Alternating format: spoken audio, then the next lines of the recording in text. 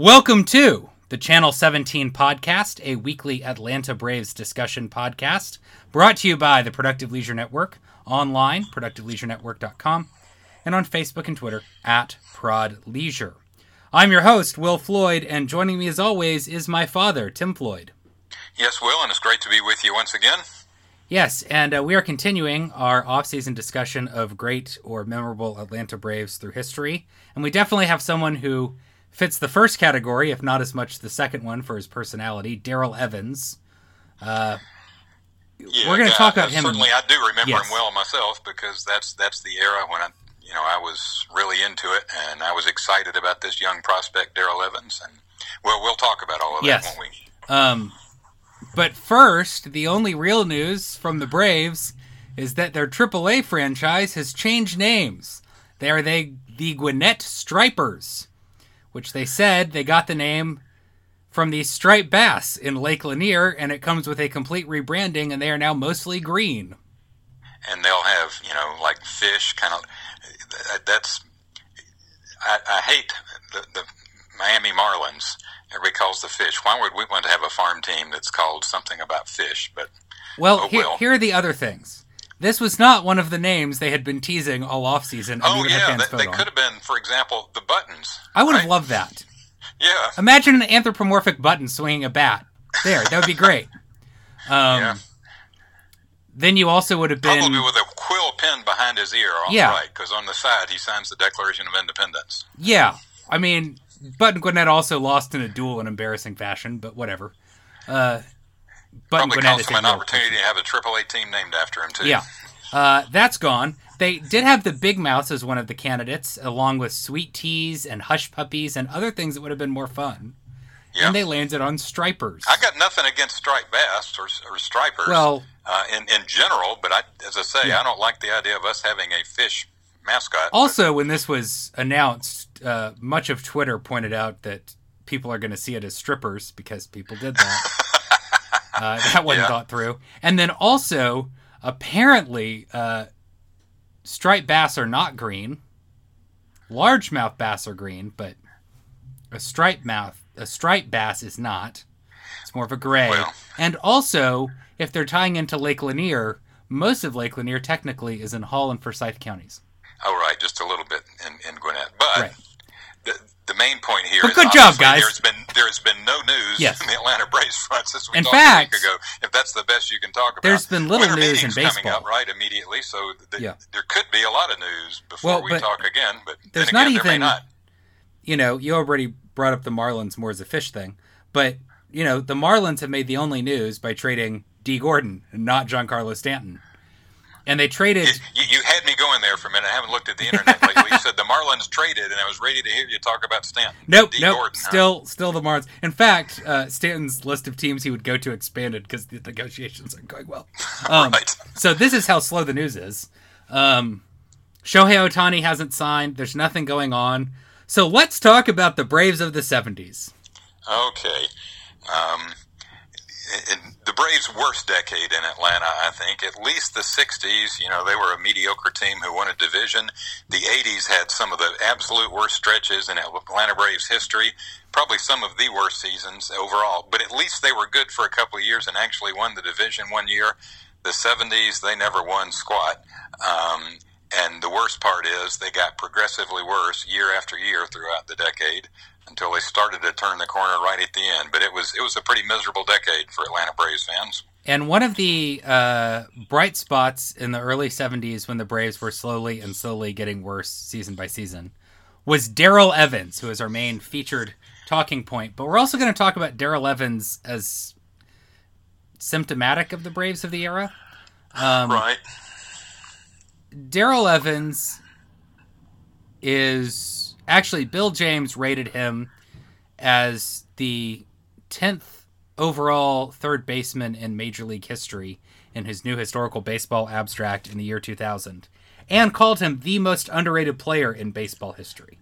Let's make sure our listeners heard that. The most underrated player in Major League history, according to the great Bill James.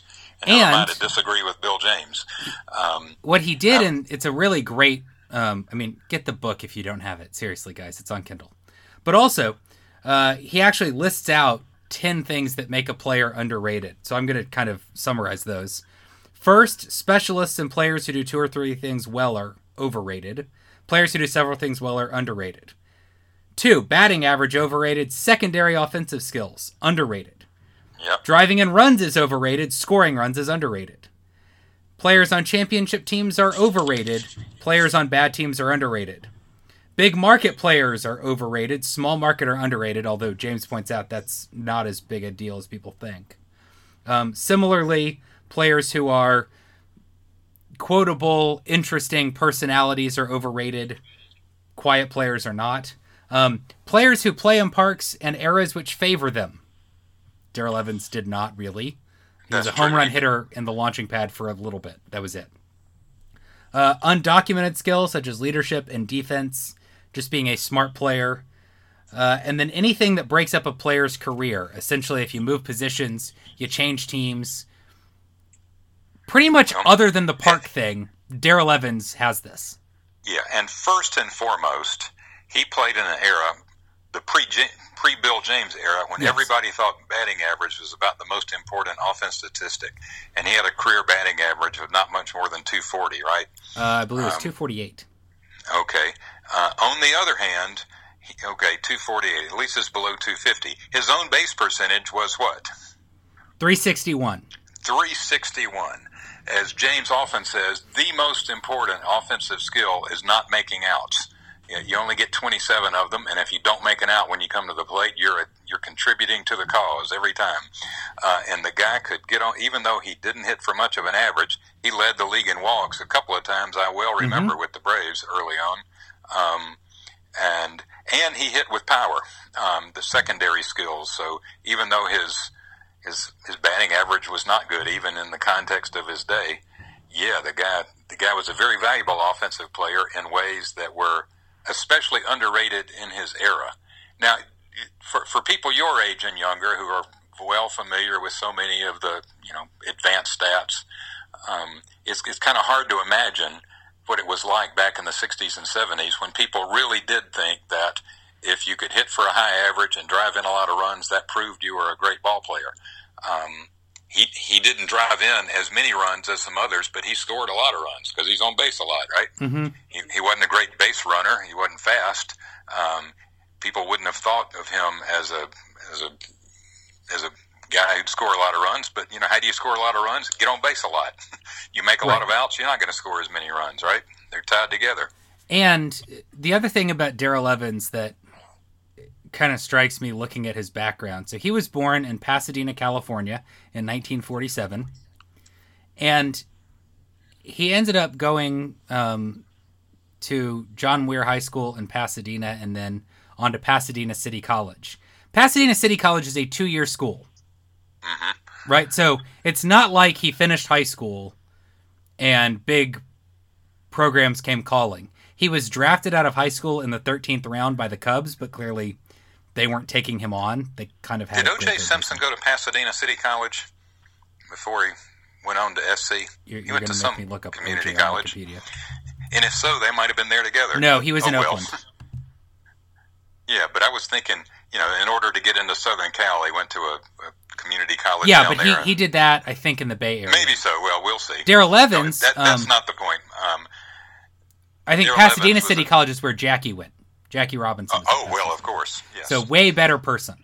Light news. But Darrell Evans is at a 2-year school, presumably doing well, although I can't really find anything about how he did there as a hitter. But he got... this is on his baseball reference page. Drafted by the Chicago Cubs in the 13th round of the 1965 MLB June Amateur Draft from Weir High School. The New York Yankees in the second round of the 1966 MLB January Draft secondary phase from Pasadena City College. The Detroit Tigers in the 5th round of the 1966 MLB June Draft secondary phase from Pasadena City College. The Philadelphia Phillies in the 3rd round of the 1967 MLB January Draft secondary phase from Pasadena City College. And the Kansas City Athletics in the 7th round of the 1967 MLB June Draft secondary phase from Pasadena City College. So he got drafted 1, 2, 3, 4, 5, 6 times for getting it right. And who did he end up signing with? The A's. Right. And he was good in the A's minor league system. As a 20-year-old in his draft year, he hit .326 overall across 3 levels, although it should be noted that the next year when he made it to Birmingham, he really wasn't good for their AA team there. And then the Braves picked him up in the Rule 5 draft. In other words, the A's just let him go. Right. And think about this. The A's did have a young third baseman named Sal Bando. The A's were not hurting for young talent in 1968, is the real point here. But here you have a lefty hitting, capable third baseman with some pop. He didn't show off the power he would later have, but he hit 9 home runs in 83 games across 2 levels for Atlanta in the minor leagues in 1969. He got into 12 games at the end of the year for the pennant-winning Atlanta Braves.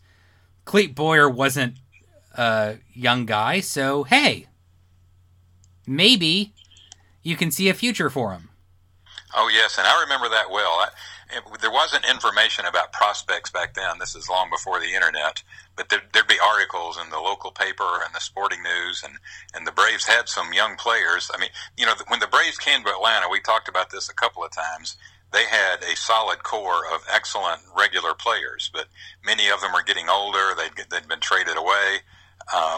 And the good news was they won the pennant in 69, and there was a lot of talk about, but there are a lot of very good young players ready to replace these veterans, so the future is bright for the Braves. And Darrell Evans was certainly one of those guys. He was clearly the third baseman of the future. But the future took a while to come. Yeah. Yeah, Boyer hung on a couple more years, didn't he? And he probably shouldn't have, to be honest. I know you love Clete Boyer. You know my view on Clete Boyer. I think he's the best defensive third baseman of all time. Right. He's one of the worst. Based on my view as a kid from watching him every day.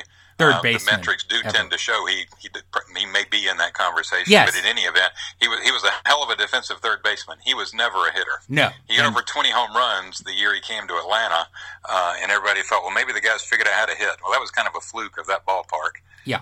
Clete Boyer was a poor offensive player. But so it was not until 1972, when Darrell Evans was 25 years old, that he became a regular, really.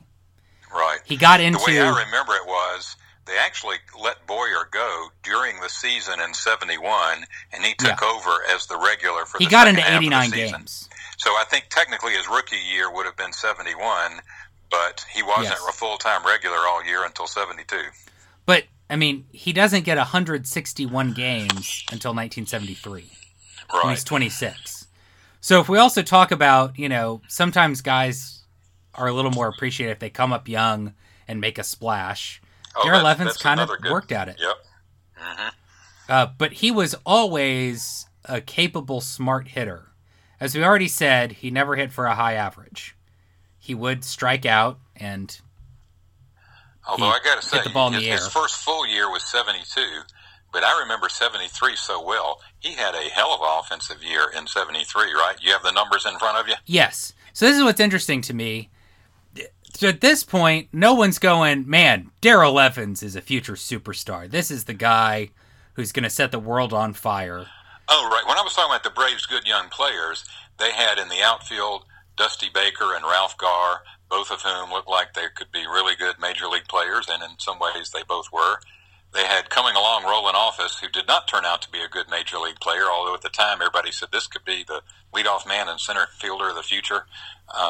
They had Earl Williams behind the plate in 71 and 72, hitting a lot of home runs. He was Rookie of the Year, wasn't he? He was Rookie of the Year, his rookie year, 71, I guess it was, or was it 70? But in any event, they had some good young position player talent. As usual, they never had any pitchers. I mean, we've talked about that before, but looked like there were a lot of good regulars, and Darrell Evans was not the only one, but one of the good ones. But he's a third baseman. He hits okay. And in some ways, this speaks to the way that third basemen are always weirdly appreciated. Basically, third base is both a defensive position and an offensive position in the way that baseball people think about it. right? Right. If a guy's and a first baseman or base left fielder, is the most underrepresented of all the positions in the Hall of Fame, right? I mean, that's been true for a long time. And throughout, the first half of the 20th century, there really weren't very many good offensive third basemen. It was more of a defensive one. In my childhood, the 60s, there were a lot of good third basemen. Ron Santo, ultimately in the Hall of Fame, Ken Boyer, Brooks Robinson, got in mainly for his glove, but, not a bad hitter. And there were several other good third basemen. Eddie Matthews, who we've already talked about in this series. Eddie Matthews was probably the best third baseman of them all through the 50s and into the 60s. Maybe one of the very best of all time. Darrell Evans has a season in 1973 which can stand with any of them. Yeah. He gets into 161 games for a team that was solid. They weren't great, but they weren't bad. He hits .281, which I believe was his career high. That probably was. He was not known for average. Yeah, it probably was. I mean, he hit .318 in 12 games in 1970. Doesn't count. Okay. But he hit .281, and then also managed to tack on 124 walks. Which puts his on base percentage up around 400, I would guess, right? Yeah, and only 8 of them were intentional. Mm-hmm. His on-base percentage was .403. Perhaps more spectacularly, he hit 25 doubles, 8 triples, and 41 home runs. Yeah, that's a hell of a year. That's a Hall of Fame caliber year. You do that on a regular basis. It's an MVP caliber year. I doubt he got very many votes. He came in 18th. 18th, okay. Well, part of it was he had a teammate, Davey Johnson, who out-homered him. Yeah. Who hit 43 that year. Yep, playing second base, who had come over actually in the Earl Williams trade from Baltimore. And Mr. Aaron, who we talk about so often, in his age 40 season, wasn't it? Mm-hmm. Hit 40 home runs himself. They became the first teammates. In Major League history, 3 teammates each hit 40 home runs. So he got a little bit overshadowed and therefore underrated even in his best season. You're right. And the Braves were pretty lousy in 73. He was worth 9 wins above replacement that year, according to Baseball Reference. Wow. How many Braves have ever had a season in which they were 9 wins above replacement? Before 1991, Aaron and Matthews maybe spawned? That's probably it, yeah. That's pretty insane. Because he was also a good defensive third baseman. Well, here's what I remember about third base. He did not have a reputation as a good defensive third baseman. But Eddie Matthews was a coach for the Braves when Evans came up. And then by 73, the year we're talking about, Eddie Matthews was the manager. And I remember so well that all the articles in the paper about it, Eddie Matthews was determined to turn Darrell Evans into an excellent defensive third baseman. If not excellent, at least very good. Boy, does this sound familiar? Remember, Eddie Matthews came up with a reputation as not being a good defensive third baseman, but lots of hard work, taking just tons of ground balls. He turned himself into a very capable defensive third baseman, and I think he must have seen a lot of himself in Darrell Evans, because those are Eddie Matthews type numbers that Darrell Evans put up there offensively. And by all accounts, and again, I don't know what the metrics say, Darrell Evans turned into a very good defensive third baseman over the years. But apparently he wasn't that way in the minor leagues, and he became one. And in some ways, being able to make the throw across the diamond consistently and never have an error there, knowing when to throw to second and when to throw to first, there are things that you can learn at third that make a huge improvement. And, getting yourself in front of the ball. You got it. Yeah. You don't have to be fast, but you got to have quick feet, and you also have to be pretty fearless. You just have to make sure you knock that ball down. There's so many plays you can make, even if you don't glove it cleanly, as long as you keep it in front of you. And that just takes a lot of practice, I think. But this is a season for the ages, and then he's not as good the next year, but he's still really excellent as a player. He hits .240, which changes things, but he still walks 126 times. He was not very good that year because he hit .240. Right. But yeah, how many times did he walk? 126. So his on-base percentage is 381. Not as 381. You'll take that any year. Yeah. He only hits 25 home runs as compared to the 41 of the year before, but 25 home runs from a third baseman in 1974 is nothing to sneeze at. He gets 99 runs as compared to 114 the year before, but only knocks in 79. So as you were saying, those old traditional methods, he seems to be falling by the wayside. He's scoring more runs than he's driving in. Nothing wrong with his RBI totals. They're pretty good. But yeah.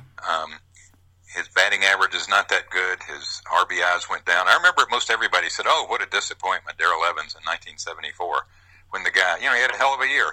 But wasn't 1974 also kind of a disappointment for the Braves in general?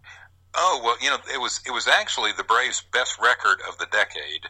In what was so odd about 74, I told you what a bad decade it was. It was one of the only years they had a winning record, and they won, don't hold me to this, in the upper 80s, 88 or something like that, which for the 70s Braves was great. And what was so odd about it was they won 88. I just pulled it up. Well, thank you. They did it with pitching. They had the league ERA champ and Buzz Capra and Phil Niekro, I think, finished third. They had an excellent starting pitching staff. It's so bizarre because the 73 team that had the three guys hit 40 home runs, and they had Ralph Garr. I mean, they had Dusty Baker. It was a hell of a team offensively and horrible on the mound. Everybody on the Braves took several steps back offensively in 74 just as the pitching came around. It was kind of the story of the decade. By the rest of the decade, they weren't good either offensively or defensively. Nope, they were pretty bad. But 73 and 74, if they'd put the two together, 73's offense and 74's pitching, they'd have won over 100 games. But you know what's funny about 74? Niekro was a really good pitcher. Everybody else was just a guy. Yeah. Well, Buzz Capra could have turned out to be a good pitcher. He was for real. He just couldn't stay healthy. Buzz Capra reminds me so much of Chris Medlin. Little guy, and people didn't think he could do it, but he had pinpoint control and a live moving fastball. Oh, don't get me started about Buzz Capra. He never had another season like that, of course. He didn't even have as good a career as Chris Medlin. But for one season, he was probably the best pitcher in the National League. But you know what I was going to say helped them? Their infield defense. Yeah. Now, Marty Perez and Craig Robinson were not great players. I'm not arguing that. No. In fact, they were pretty abysmal. But they were good defensively. They were awful. Right. And Davey Johnson had moved to first. Very capable second baseman, solid first baseman. It just makes everything easier. And in a home run park, if you can get some double plays and you don't put people on through errors, you're going to minimize the damage. And Johnny Oates behind the plate was a very good defensive catcher. Again, abysmal offensively. Right. And Darrell Evans was by far the best position player on that team. Oh, right. I mean, it talked about everybody's production went way off, and it did, as did Darrell Evans. But even so, he was still a really good offensive player that year, right? That's the year Ralph Garr hit 353. Not everybody fell off. Mm-hmm. It was even so, Ralph Garr hit 353, right? And would you say Darrell Evans hit 240? Uh-huh. I suspect in a lot of ways you measure it, Darrell Evans was still a better offensive player than Ralph Garr even that year. You're getting to something I wanted to bring up. Okay, go right ahead. Garr hit 17 triples that year, and we're going to talk about Ralph Garr more next week because Ralph Garr's funny. So his slugging was higher. But Darrell Evans' on-base percentage was only 2 points behind Ralph Garr's.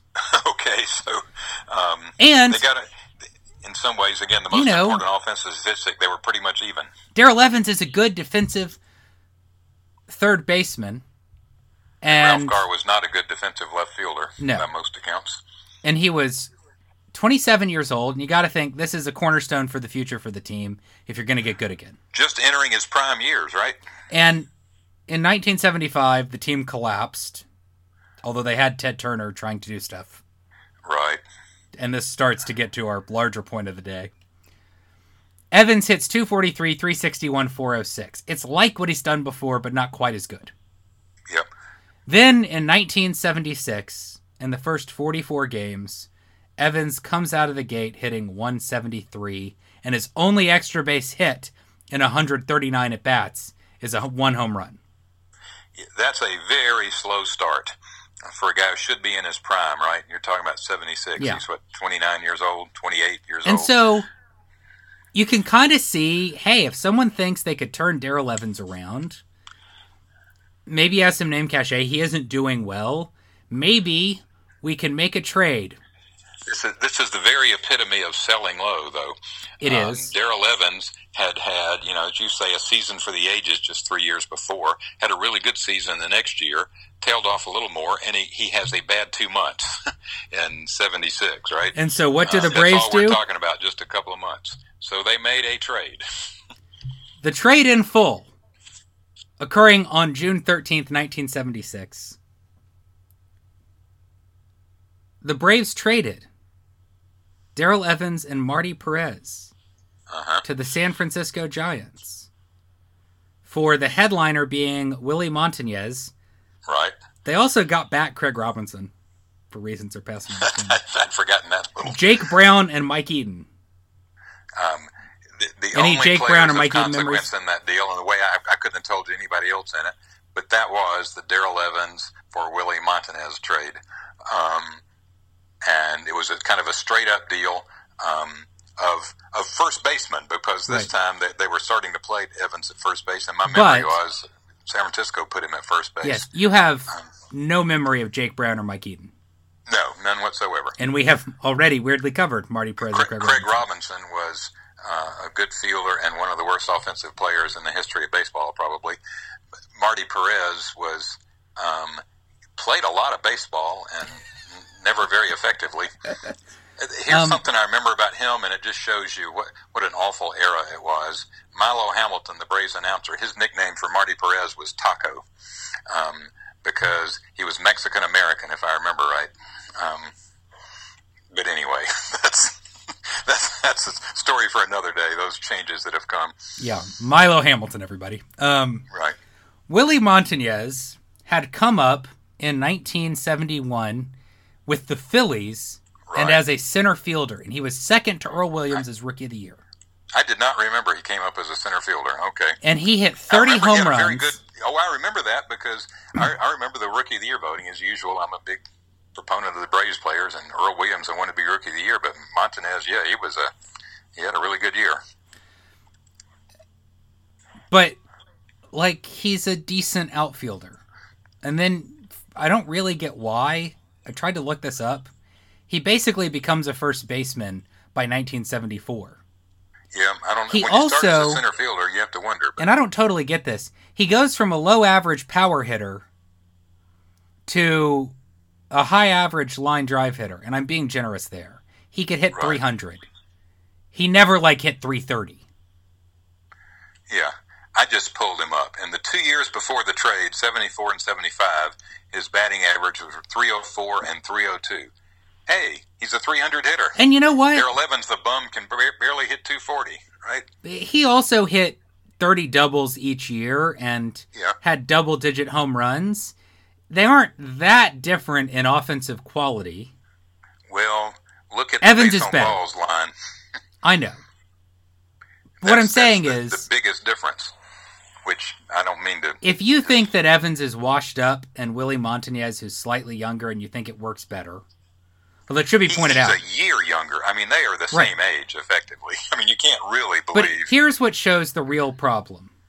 Darrell Evans was a capable third baseman. Right. Montanez was a not very good first baseman by this point. I don't remember much about his defense. I tell you what I do remember. I'm going on metrics. And, I don't know. It's hard to measure a first baseman anyway in a lot of ways. Your eyeball test doesn't tell you.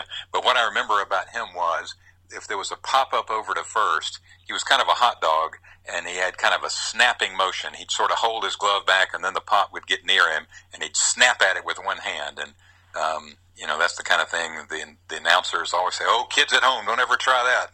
I don't remember that he dropped them. Maybe he did, but I can picture him doing that. It's such a weird trade. He had been hitting 309, 351, 417 at the time of the trade. Yeah. So this is why you could make the argument if you wanted that at that point Willie Montanez was a better offensive player. They were comparable.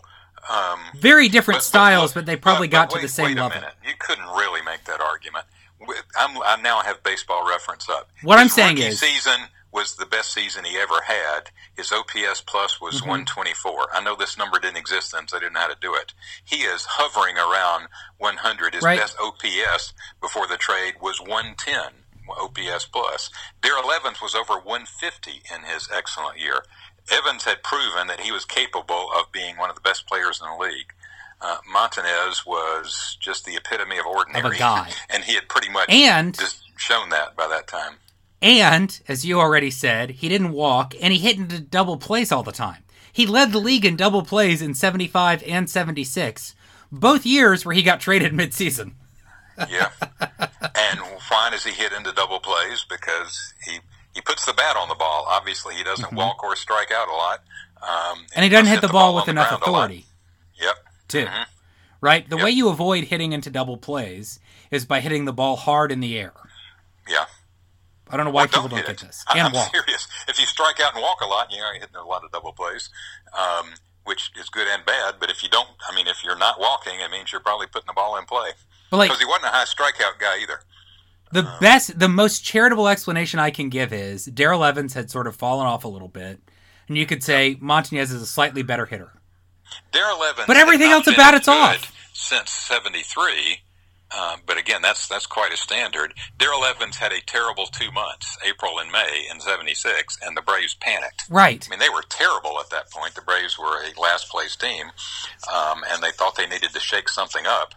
But this young core of Dusty Baker and Ralph Garr and Darrell Evans, it clearly wasn't going to happen because by this time they were a last-place team that was going nowhere. So, in some ways, you can't blame them for trying to shake it up.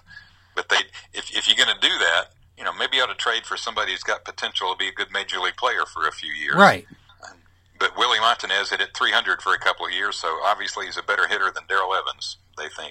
But let me also go over some other really dumb moves from that off-season to off-season. Right. Because one of the things that we should talk about is this is kind of the series of bad moves. Right. A team went from mediocre at the beginning of the decade to atrocious. Abysmal toward the end. Now, by the very end of the decade, they had started to turn the corner, had some good young players, in 78, 79, that by 81 and 82 turned out to be pretty good major leaguers. But let's start with November 1975. Okay. When the Braves traded Dusty Baker and Ed Goodson to the LA Dodgers for Lee Lacy, Tom Paciorek, Jerry Royster, and the aged Jimmy Wynn. Yeah, and you know what's so interesting about that? But I'd forgotten those trades were that close together. It was I'm not done. The same offseason. Well, let me stick. Dusty Baker and Darrell Evans were the two best of the young players that came along, both just entering their prime, and maybe we're getting ahead of ourselves. Both had many, many very, very good baseball seasons ahead of them. The Braves almost just gave away their two best players who were entering their prime for nothing. We're not done. I shouldn't say nothing. Jerry Royster played for the Braves for many years. He was a utility guy who couldn't hit. But one reason they traded Darrell Evans was Jerry Royster was their third baseman. Yep. And they thought, oh, well, we don't need Darrell Evans. We got a great – and Jerry Royster, I don't remember his career numbers, but the guy was versatile and that he could play a lot of positions, but he couldn't hit. Lee Lacy was a career pinch hitter type, as was Tom Paciorek. None of them were – nothing wrong with them. They both had – pretty long careers, never as a regular. And Jimmy Wynn had once been one of the best players in baseball.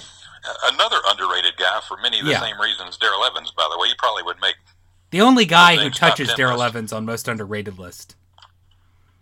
Yeah. Honestly. A guy who low average, lots of walks, and lots of home runs. He got a few good years in L.A. to propel him, but... Right. Here's the thing.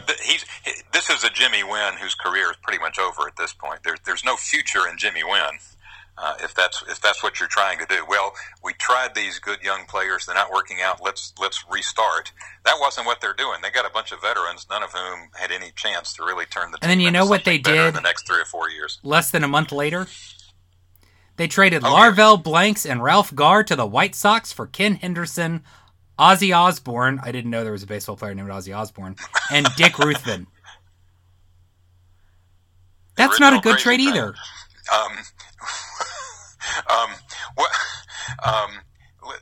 You're going to defend Dick Ruthven now, aren't you? Dick Ruthven had some decent years with the Braves. They did need pitching.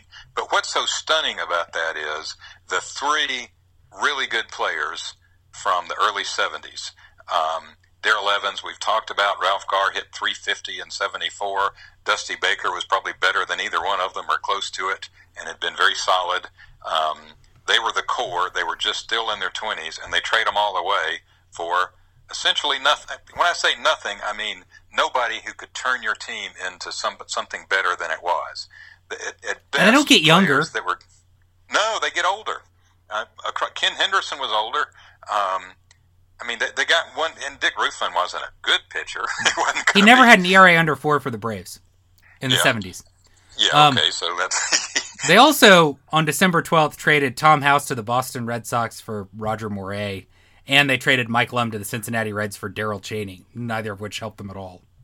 No, Mike Lum wasn't going to do a whole lot for him going forward. Tom House was actually a very good relief pitcher, although still his main claim to fame is that he caught Hank Aaron's 715th home run, and he turned into a good pitching coach later in life. There wasn't anything they lost much at that point. Here's the other... But they weren't doing things to make the franchise better in the long run.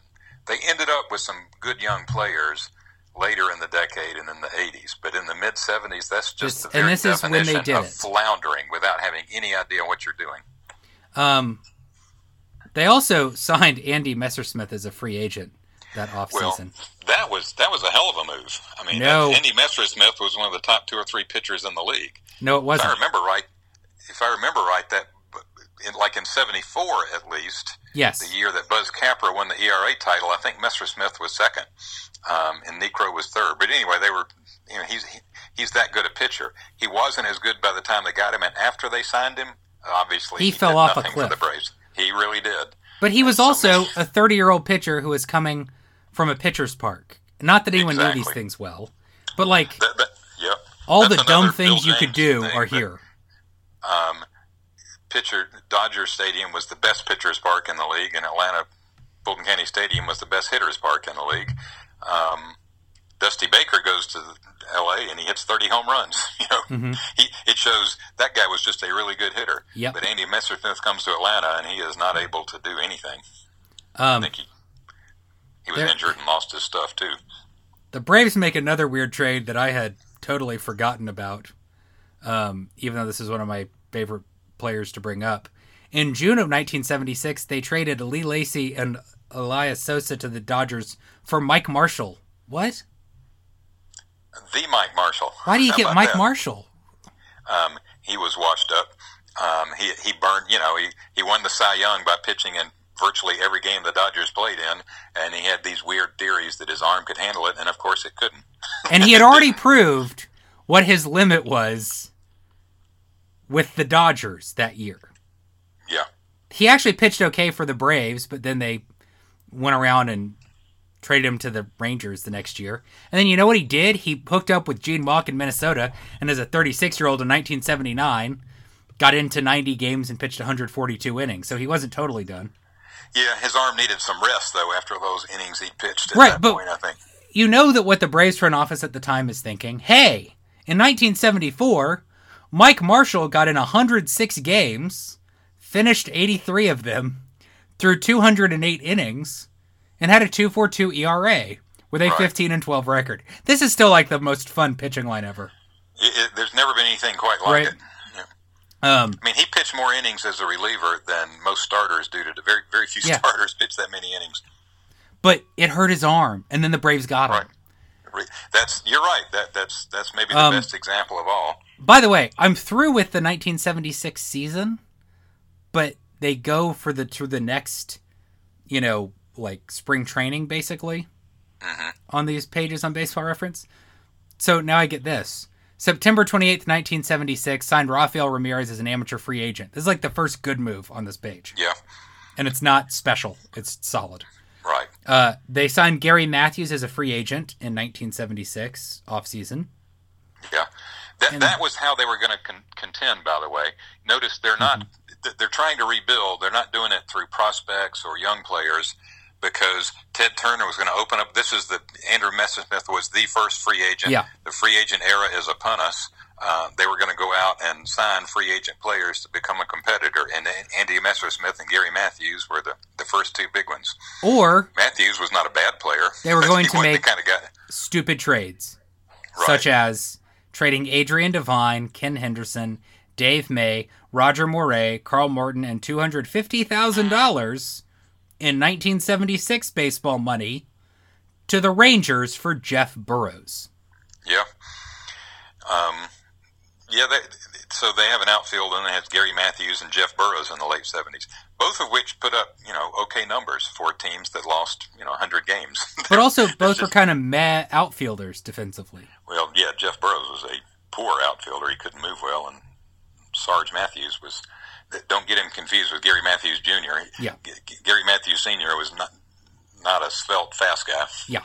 So, this is what the Braves were doing, and in many ways, I think you've always thought that the Darrell Evans for Willie Montanez trade is one of the worst. That epitomizes it. I think that's the worst in a lot of ways, but on the other hand, these other ones you're telling me about, it's all part of one big strategy. And you need Sean Newcomb to be really good next year for you to get off the Andrelson trade being up there. Yeah. What's the other? I haven't given up on that, though. Right. I mean, I miss Andrelton Simmons because he is a delight to watch. I think they gave up on him a little bit too early in terms of his bat, and he may have shown that a little bit with the Angels. But Newcomb could still turn out to make that trade worth it. I haven't given up on it. There was never nothing a chance smart about the the Darrell Darrell Evans Evans trade. trade was going to benefit the Braves in the long run. And the worst trade of all time by the Braves happened in August of 1983. Yes. Brett Butler and Brooke Jacoby for Lynn Barker. That's a different kind of trade because the Braves at that point had won the pennant in 82. They were in it to the end in 83. They were competitive, at least right into August and September. It looked like they had a young team, and you mentioned Rafael Ramirez, who wasn't that good, but the young shortstop, but they had Dale Murphy and Bob Horner. They had gotten Claudel Washington and Chris Chambliss from the American League. They had the young Glenn Hubbard, another underrated player. The team was looking better, but they needed somebody to put them over the top. So they traded away their very best young prospects in Brett Butler and Brooke Jacoby for a pitcher who, I don't know who was worse for the Braves, Andy Messersmith or Lynn Barker. But they were both, Barker was so horrible. The Braves have such, all this talk, by the way, to bring it to the present day, there's so much talk. The Braves need an established major league starter, and they do, because they don't have one really, a kind of a top of the rotation, dependable innings eater. They have a dependable innings eater in Julio Teheran, but somebody who can really lead the staff. They've tried that so many times before, and it just seems to never work. It worked one time. It was Greg Maddux. That's the one free agent signing, obviously. They already had 2 Cy Young candidates, by the way. Right, yeah. 3, really. Getting back to Darrell Evans to wrap it up, he ended up playing after he was traded by the Braves for another 13 years. Yeah, that's the thing. I mean, I've been talking as if I knew all of that, and I didn't at the time. I knew it was a bad trade, even at the time. What I could not have known is the guy would be a very good major league player, even into his late 30s. He played until he was 40, right? Mm-hmm. And he played at a very high level. The Darrell Evans who, hits with some power, walks a lot. Very good player for a long time. Played on a world champion with the Tigers. Yeah, and in fact, in 1985, he hit 40 home runs as a 38-year-old, becoming, at that point, the oldest person to hit 40 home runs, although that would later be broken. Wow. Thanks, Barry. Yeah. But he kept kind of doing what he would do, and he actually returned to third base with the Giants. He'd hit between 240 and 260 with a lot of walks and medium-range power in Candlestick, which was a feat. Then he, of course, goes to Tiger Stadium. That's the other thing that people didn't recognize at the time. I said Dodger Stadium was the worst hitter's park in the league, but that may not be true because Candlestick, at least in certain years, depending on the weather, was probably worse. You also forgot the Astrodome existed. Oh, that's true. Well, that was the worst. But those 3 were the worst. This is turning into the Spanish Inquisition sketch. The thing that's I mean, Darrell Evans would go on to probably be more well-known because, again, he won a world championship and would make an all-star team later in his career after the Braves traded him. But the Braves started floundering, and they actually got Darrell Evans back in 1989. I'd forgotten that. He got in 107 games as a 42-year-old hitting .207. I don't get it. Yeah. But the Braves have a penchant for doing that. You know, former players that when they're washed up bring them back and for nostalgia. And of course, the '89 team was again one of their worst, 100 loss kind of team. But they were about to turn the corner again for good. Fortunately, at that point, Darrell Evans, I think, absolutely should be a Hall of Famer. I don't think he will be. If he is one of the top 10 third basemen of all time, then yes, he should. I don't know whether that's accurate anymore. James wrote that before Chipper Jones would have been in the mix, and clearly he is. Also, Scott Rowland would have jumped. And Scott Rowland would be better. Scott Rowland may be a Hall of Famer. Chipper clearly will be very soon. A-Rod counts as a third baseman. Yeah, I don't know where you count him, but of course he's there. Not that he'll be elected, but yeah, he belongs. Mm-hmm. But what's... But he's so we can make the Hall of Fame argument. We'll need to do that soon too, with Hall of Fame balloting going on. One of our podcasts, we'll talk about that again. But Darrell Evans, if he's not a Hall of Famer, is one. He's ought to be in the Hall of the very, very good. And he is one of the players that Braves fans should remember for more fondly, if only for his 1973 season, which was really sensational. Right. But, you know, he also is sort of symptomatic of the Braves getting really bad. And you know, I'm obviously what the Braves have done the last few years, and their rebuild is tainted by the illegalities and the sanctions that have come down. But I still think if you want to take a team and turn it into a much better team going forward, you can't trade for your players in their mid-20s for other players in their mid to late 20s who aren't any better. you got to bring in a lot of young talent. I still think the Braves have done that. We can talk about that later too. It may or may not work out to turn the Braves into contenders again, but at least they had a plan. The Braves had no plan whatsoever back in the 70s. They were just, you know, okay, let's do this. He's had a bad week. Let's trade him. And you know, it cost the Braves a really good player who played forever in Darrell Evans. Right. Yep. Our plan was going to be to talk about Ralph Garr next week, but we did get off on our schedule, and we kind of talked about Ralph Garr enough today, didn't we? Yeah, I think so. It's time to move on from the 70s. Sorry, Roadrunner. So we're going to kind of do that by talking about the late 70s moving into the 80s. So you pick Murph or Horner? We probably ought to talk about Dale Murphy because he is, by most people think, the greatest Brave between Hank Aaron and the era of the 90s, and for a lot of people, he's still their favorite Brave of all time. And now he's under consideration for the Hall of Fame by this new committee. So let's talk about Murph next time. All right. So next week we will be talking about Dale Murphy. Give our regards to Ralph Garr, but whatever.